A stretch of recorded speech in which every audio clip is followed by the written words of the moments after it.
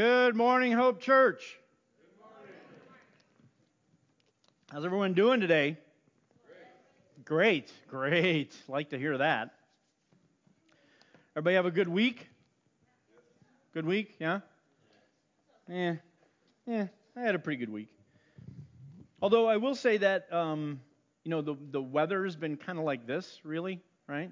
Yesterday was spectacular. That's my kind of weather. That's what I've been waiting for. But if you remember, on Monday, we woke up and there was white stuff on the ground, and it was not manna from heaven. No, it was snow. But I am so ready to say goodbye to snow. Goodbye to winter. I'm done. I'm ready for 80 degrees and sunny. Goodbye. Here's an interesting question, though. How hard is it to say goodbye? And I guess it really depends on what it is you're saying goodbye to. Like, I have no problem saying goodbye to cold weather, goodbye to rain, goodbye to snow. I know some of you would agree with me, although I know that there are some who actually enjoy snow, and you might have a difficult time saying goodbye to that kind of weather. I think you're crazy, but that's up to each person. But really, the truth is, goodbyes run from one end of the gamut to the other, right? They run all the way from these incredibly difficult and tearful goodbyes all the way to joy-filled goodbyes, as in goodbye winter. And sometimes your goodbyes don't go the way you expect them. I remember a goodbye. This was the day my wife and I dropped my oldest daughter off at school for college. And you guys have seen these scenarios play out in television commercials and movies, or maybe you've actually lived it out yourself.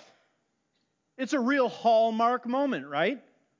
It's a real hallmark moment. There's lots of, goodbyes, and there's hugs and kisses and, I'll miss yous.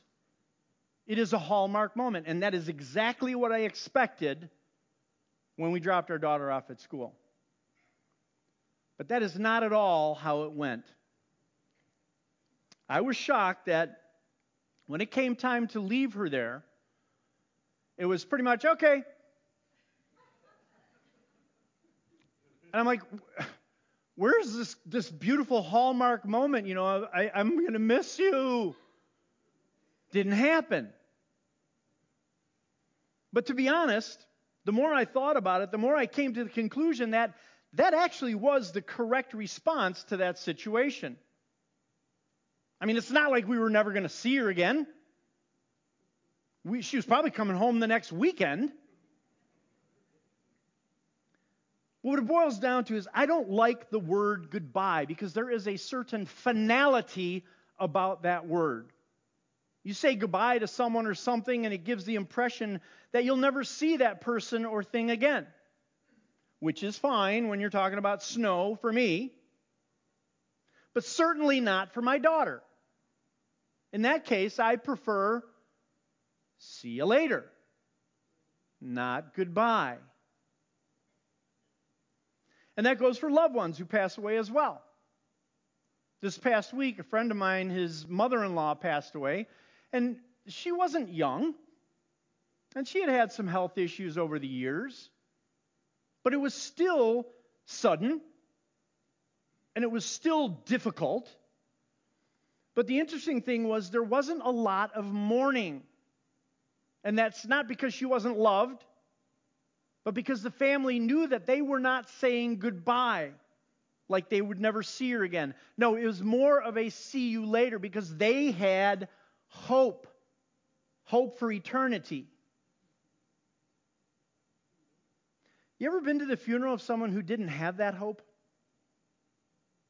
There are some incredibly emotional and tearful goodbyes, and they are goodbyes because there is a finality about that moment. They'll never see that loved one again. And then compare that to the funeral of someone who's given their life to Christ. Yeah, there's tears, right? Those are natural human emotions, but it should be more of a celebration. Because it's not goodbye forever. It truly is, see you later. See you in glory with the one who made it possible, Jesus. So today we're going to start to wrap up our series of messages on the life of Jesus. And if you recall, we've been looking at these significant events in Jesus' life that has led us up to this point. The significant events during the time that Jesus was on this earth. And if you recall, we looked at his baptism and his temptation. We saw when he called his disciples. We saw the amazing transfiguration. And then the triumphal entry into Jerusalem. And of course, we looked very closely at the two most important events, his death on the cross, and of course, last week, the resurrection. And it is impossible, friends, to overstate the importance of those two events. But here's the deal. We're not quite done yet. Because Jesus' earthly ministry isn't really over.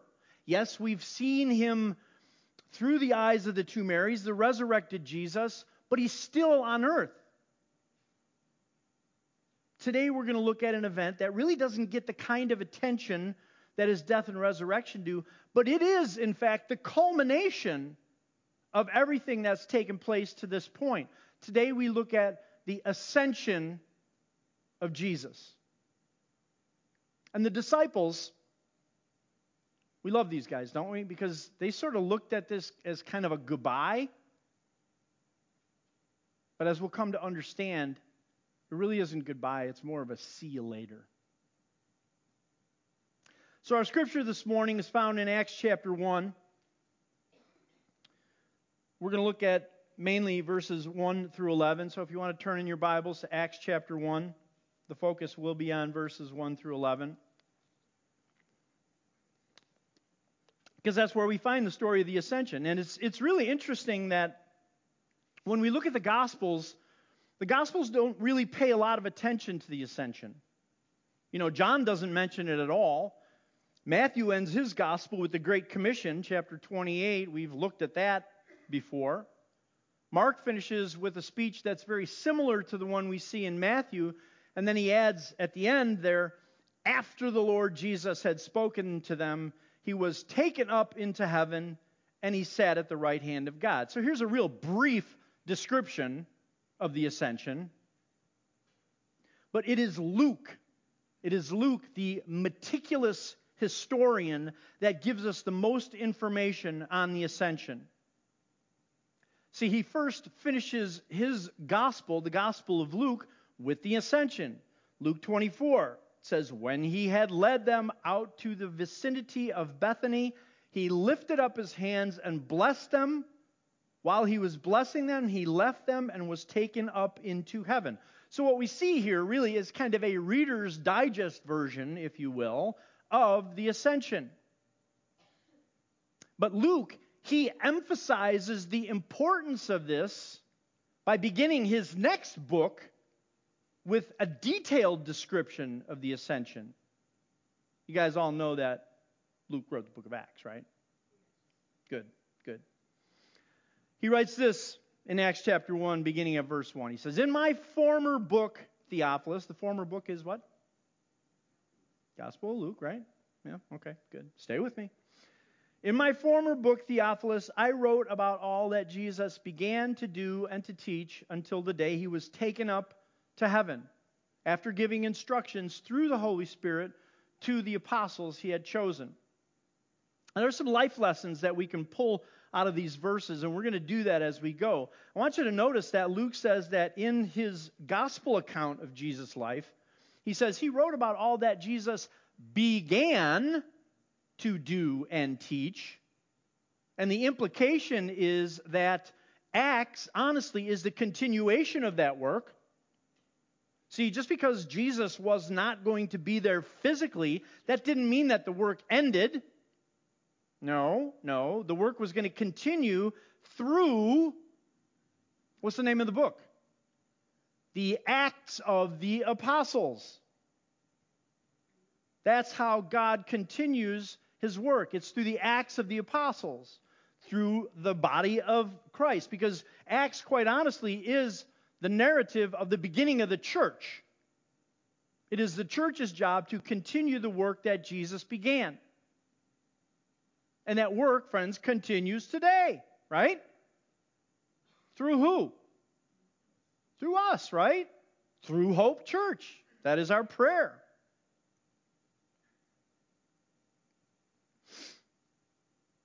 It's also interesting to note that there's still a reliance on the Holy Spirit. This speaks to the importance of the Holy Spirit.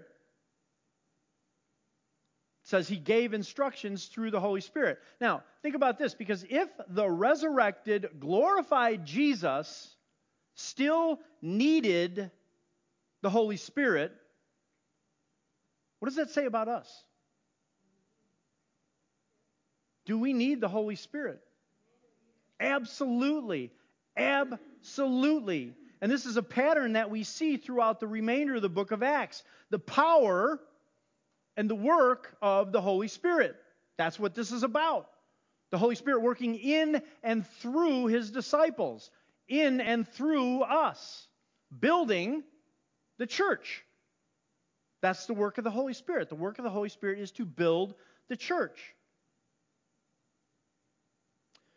In verse 3, we read this. It says, after His suffering, He presented Himself to them and gave many convincing proofs that He was still alive. He appeared to them over a period of 40 days and spoke about the kingdom of God. So, overwhelming evidence there is that Jesus had in fact been raised from the dead. That's what Luke is referring to here. And Paul, he writes about these convincing proofs in 1 Corinthians chapter 15. There Paul says this. He says, He appeared to Cephas, obviously meaning Jesus appeared to Cephas, who's Peter, and then to the 12. After that, He appeared to more than 500 of the brothers and sisters at the same time, most of whom are still living, though some have fallen asleep. Then He appeared to James, then to all the apostles, and last of all, He appeared to me, meaning Paul. Convincing eyewitness accounts that Jesus was alive. And Luke tells us that He was continuing His earthly ministry. It says that He was teaching about what? The kingdom of God. That's what He was teaching about. Now, Luke doesn't really go into a lot of detail with regard to these teachings about the kingdom of God, but we can be sure that they were consistent with the other teachings that we read in the Gospels. Jesus wasn't done yet. And then in verses 4 and 5, we learn about the importance of the Holy Spirit. It says, on one occasion, while He was eating with them, He gave them this command: do not leave Jerusalem, but wait for the gift my Father promised, which you have heard me speak about.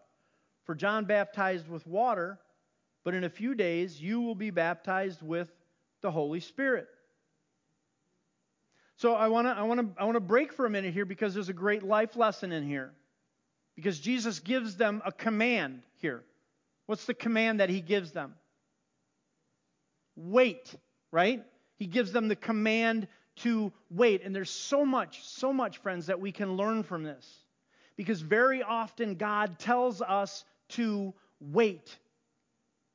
Sometimes He says, not yet. Has God ever said that to you? He has to me on many occasions. Sometimes He says, wait for my timing. But that's hard for us, isn't it? I mean, that's really difficult, especially in this day and age. We have fast food. We have instant coffee. We have microwave ovens. We want it now. We live in an age of instant gratification. We don't want to wait. But sometimes Jesus says, wait. And what Jesus was telling them to wait for was incredibly important. Incredibly important. And it's incredibly important for us today too. What was Jesus telling them to wait for? The Holy Spirit. Absolutely. And then in verse 6, of course, we see that the disciples, they're still not getting it. They're still not clear on exactly what's going on, because they gathered around him and asked him, Lord, are you at this time going to restore the kingdom to Israel? I mean, that sort of seems like a reasonable question, right? It's a question that they've asked Jesus several times before. I mean, is this it? Is the waiting over? Is it finally time for the Romans to get what they deserve? Okay, you suffered like you said you must. You died like you said you must. And you were resurrected like you said you must. Now's the time, right? Now you're going to restore the kingdom of Israel. What does Jesus say? Verse 7, he says, it's not for you to know the times or dates the Father has set by his own authority. Another great lesson here. Another great lesson. Because what Jesus is doing here is he's warning the disciples not to be overly concerned with exactly when the kingdom would be established on earth. That information is on a need-to-know basis. And they didn't need to know. But he gave them what they needed. He gave them the promise of the Holy Spirit. See, all will be revealed in the appropriate time, according to God's timing. And we don't need to know about that day either. But honestly, Jesus has already taught us everything that we need to know about that day. In Matthew, Mark, and Luke, Jesus tells us, yes, the coming of the kingdom of God will happen suddenly. He says it will come like a thief in the night. But what Jesus tells us, what we need to know, is be ready. Be ready for that day at all times. Keep short accounts with God. And what he does tell us is that we need to be wise and faithful servants in the meantime. He tells us that in Matthew chapter 24. See, we don't need to know the when. What we need to know is what to do in the meantime. And Jesus tells us exactly what we need and what it means to be a wise and faithful servant in verse 8. He says, but you will receive power when the Holy Spirit comes upon you, and you will be my witnesses in Jerusalem and in all Judea and to the ends of the earth. See, we don't always get what we want. We get what we need. Ooh, that'd make a good song, wouldn't it? It would, yeah. I should write that, but... But look, it's a great life lesson for us. See, God knows what we need. And He knows, of course, what we want. And He will supply for our every need. Maybe not so much for our wants. See, there's a vast difference between what it is we need and what it is we want. I'm going to embarrass my children again today because they had some difficulty understanding that. And I tried to teach them because I would hear things like, Dad, I need a new $130 pair of jeans. Sorry. Do you really need a brand new $130 pair of jeans? Or I need a new car. Do you really need a new car? Or is it that you want a new car? And let's be honest, because we really don't change that much when we grow up. We really don't. Because I still hear adults say things like, I need a new car. Oh, maybe the used car will do. But you want that brand new car. And I'm not saying there's anything wrong with having a brand new car. But saying that that is what you need is incorrect. Jesus knows our every need even before we do. And He will supply our every need. And what we need, friends, is the power of the Holy Spirit because we have a job to do. And friends, Jesus is speaking directly to us as Christians today. He's speaking directly to us as His disciples when He says, you will be my witnesses. And please do not miss the fact that this is not a command. You guys understand, this is not a command. Jesus is not speaking in the imperative here. He's not commanding us. He is stating a fact. It is in the indicative. You will be my witnesses. There's no option. It's not like we say, well, if I feel like being a witness, I will. No, you will be my witnesses.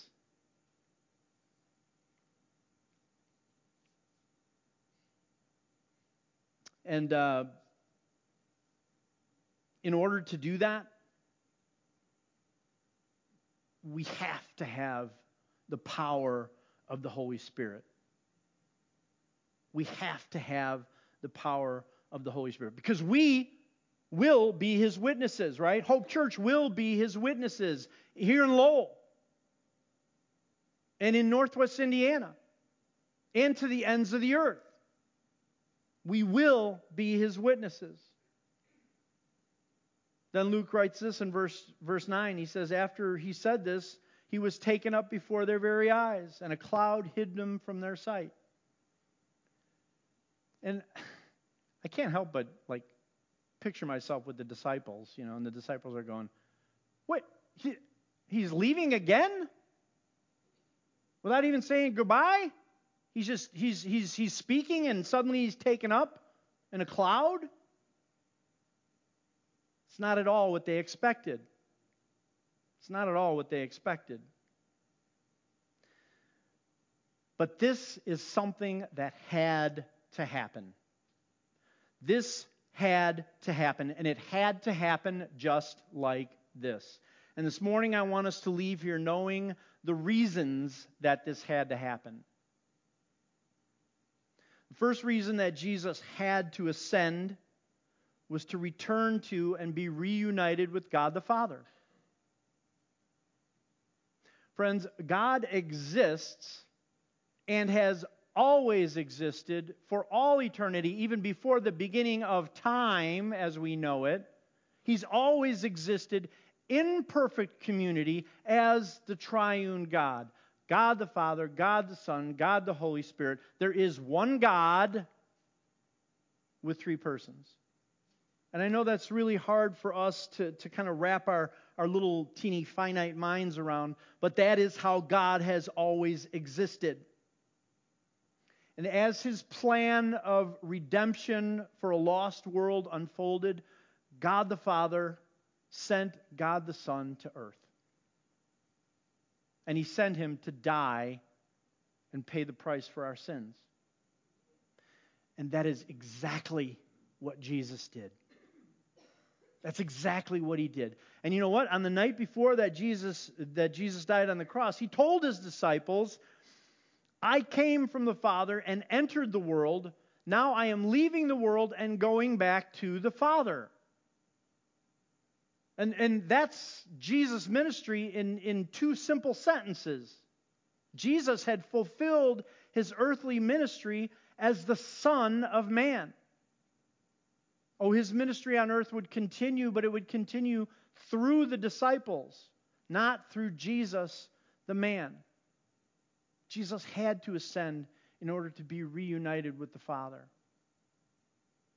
But when He leaves some really big shoes to fill, right? If we're supposed to continue the work that He's began, how in the world can we do that? This leads us to the second reason that Jesus ascended. And that was to send the Holy Spirit. Remember in Acts chapter 1, verse 8, we just read it a moment ago, Jesus told the disciples that power would come upon them in the form of the Holy Spirit. And Jesus even said this before, but this wasn't the first time that Jesus had taught them about the Holy Spirit. Again, the night before He was crucified, He spoke very plainly to the disciples about the Holy Spirit. He said, "I will ask the Father, and He will give you another advocate to help you and be with you forever, the Spirit of truth." Again, Jesus knows what we need, and we need the Holy Spirit. It is the Holy Spirit that comes to us in Jesus' place. The Holy Spirit comes to be with us, to live in us. To live in us and work through us. The Holy Spirit gives us strength for living. The Holy Spirit gives us power for witness. And the Holy Spirit gives us peace. That peace we talked about last week. And of course, He makes us more and more like Christ. That process of sanctification that we've talked about. The Holy Spirit, friends, is incredibly important. And if Jesus had not ascended, He couldn't have sent the Holy Spirit. And actually, it was to our advantage. It's to our advantage that Jesus returned. And I know that doesn't make a lot of sense. Many people over the years have said things like, oh, I wish Jesus was still here. I wish He was still on earth so we could see Him and hear from Him. But that's not true. That's not true. It is better that He be up in heaven. He even told His disciples this in John chapter 16. He said, but very truly I tell you, it is for your good. It is to your advantage that I go away. Unless I go away, the advocate will not come to you. But if I go, I will send him to you. Friends, Jesus had to ascend in order for us to receive the gift of the Holy Spirit. And we need the Holy Spirit. The third reason that Jesus ascended was to take His rightful place on the throne at the right hand of God the Father. The right hand is a position of power and a position of authority. Peter writes about this in 1 Peter chapter 3. There he tells us that Jesus has gone into heaven and is at God's right hand with angels, authorities, and powers in submission to Him. Jesus rules and reigns from the throne in heaven. And we absolutely need that.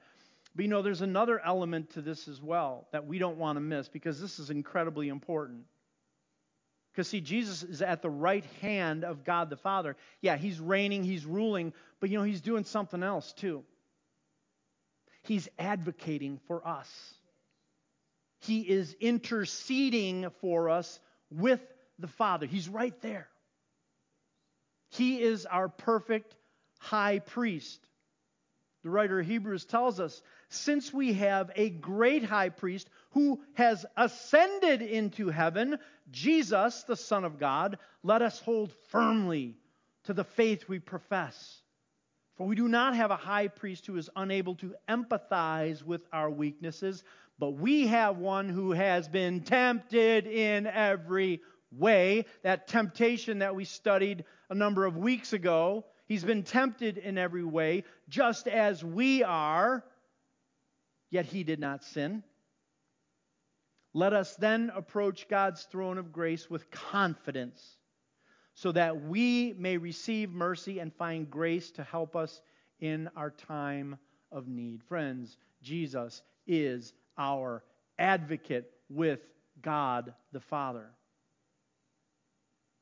And when we sin, you notice I didn't say if we sin. When we sin, John tells us in 1 John chapter 2, we have an advocate with the Father, Jesus Christ, the righteous one. He is the atoning sacrifice for our sins. Friends, it is only the righteousness of the ascended Jesus that allows us to stand before a perfectly holy God. If Jesus would not have ascended, we wouldn't have a king seated on the throne, reigning and ruling, and we would not have an advocate at the right hand of God the Father interceding for us. This had to happen. And last, if Jesus would not have ascended, He wouldn't be coming back. And we know, friends, that He's coming back for us. That is our hope for eternity. It's exactly what the angels spoke to the disciples about in Acts chapter 1 in verses 10 and 11. It says, they were looking intently up into the sky as he was going, when suddenly two men, angels, dressed in white, stood beside them. Men of Galilee, they said, why do you stand here looking into the sky? This same Jesus who has been taken from you into heaven will come back in the same way you've seen him go. Friends, Jesus is coming back. Amen. Amen. And we're going to hear a lot more about that next week. So you're going to have to come back. But we know it's going to be a glorious day. We know that it's the day when all the wrongs will be made right. There'll be no more sickness, no more death. And this same Jesus, as the angel says, this resurrected Jesus, the Jesus of the gospel, the same Jesus of love and compassion, the Jesus that's full of grace, that same Jesus is coming back. Isn't that amazing? And he's coming back the same way that they saw him go. He's coming back visibly, and he's coming back physically. We don't know when. Jesus has told us it's futile to speculate as to when. But in the meantime, friends, we have work to do. The work of Jesus' kingdom. We are his witnesses. Our job is to share the good news. Our job is to go, right? Our job is to go and fish for people. Our job is to go and tell others. Our job is to go and make disciples. And I know that there's a lot of craziness going on in this world, a lot of trouble, a lot of strife, everywhere you look, really. And I know that it can be discouraging. And it can make people fearful. But what has Jesus told us? Do not be afraid. There's comfort. And the ascension is a huge part of our comfort. The cross is empty because Jesus died. The tomb is empty because Jesus rose. The earth is empty because Jesus ascended. And because of that, friends, we can know that Jesus is back with the Father in his rightful place on the throne at the Father's right hand. And from there, he's interceding for us with the Father. We know that we have his Spirit to empower us and guide us. And we know that someday, he'll be back. He didn't say goodbye. It was more of a see you later. And until that day, may we honor and glorify Jesus, our ascended Lord. Let's pray. Heavenly Father, we come to you, we praise you, and we thank you for your perfect plan of redemption, Lord. We don't always understand it. Very often you tell us to wait. You tell us not now. You don't need that. But Lord, your plan is perfect. And Lord, we thank you that you did ascend to take your rightful place at God the Father's right hand. And Lord, we know that someday you're coming again. And Lord, we place our hope in that. We thank you so much for the work of the cross, the death, the resurrection, and the ascension, because it all happened according to your will. Lord, thank you. We pray this in Jesus' name. Amen.